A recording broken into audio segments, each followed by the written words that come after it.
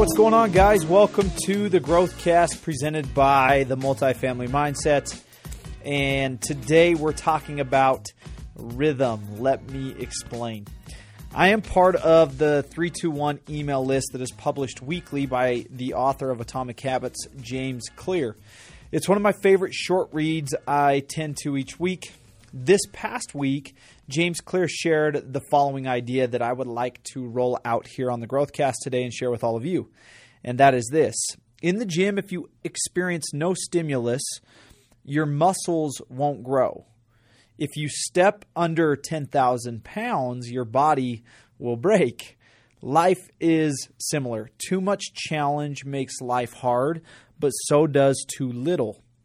This idea really hit home for me, as I'm sure it will and does with many of you today. Harmonizing, or the balancing act, however you want to put it or look at it, keeping things in check and balanced isn't always easy in life. Sometimes we bite off more than we can or should chew, and sometimes we get too complacent and don't do enough. Today, ask yourself, where do I stand right now? Is there too much concentration in the area of comfort or complacency?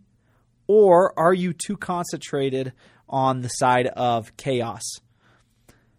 The weight analogy from Clear's idea is a perfect one. If your max is 225 pounds on bench, you can't wake up tomorrow and psych yourself out to hit 350. It's as much as you'd like to, that's not going to happen. It's something that you must work up to in order to hit that big number. And that work involves proper stretching and pushing of one's muscles, as well as adequate rest of those same muscles in between gym sessions. You can't just work your way to 350. Anyone who is to get there must work and then rest in a sequential, almost rhythmic pattern. Life, no different. New heights in other aspects of your life, no different. Your goals, no different, even if they aren't weight related. Today's question is, or questions are, do you need to work more at this moment? Is more work required and needed of you? Do you need to stretch yourself more? Challenge yourself? Or do you need to rest more?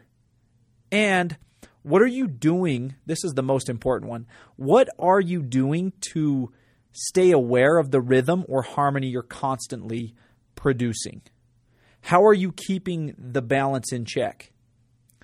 Or even what else can you be doing to keep a better balance and harmony in check? Living in a harmonizing, balancing way is something that we should strive to do continually. Thus, we will grow.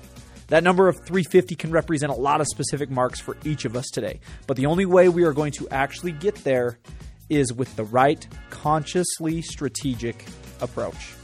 It involves balance. It involves harmony, however you wish to spin that. But this is an approach that all of us must adopt, and it must be continuous. Today's reminder: too much challenge makes life hard, but so does too little. Have a great day, everyone. Address these better questions in your own life with everything you are tasking yourself with, and make today a great day, and we'll see you guys back here for Aloha Friday tomorrow.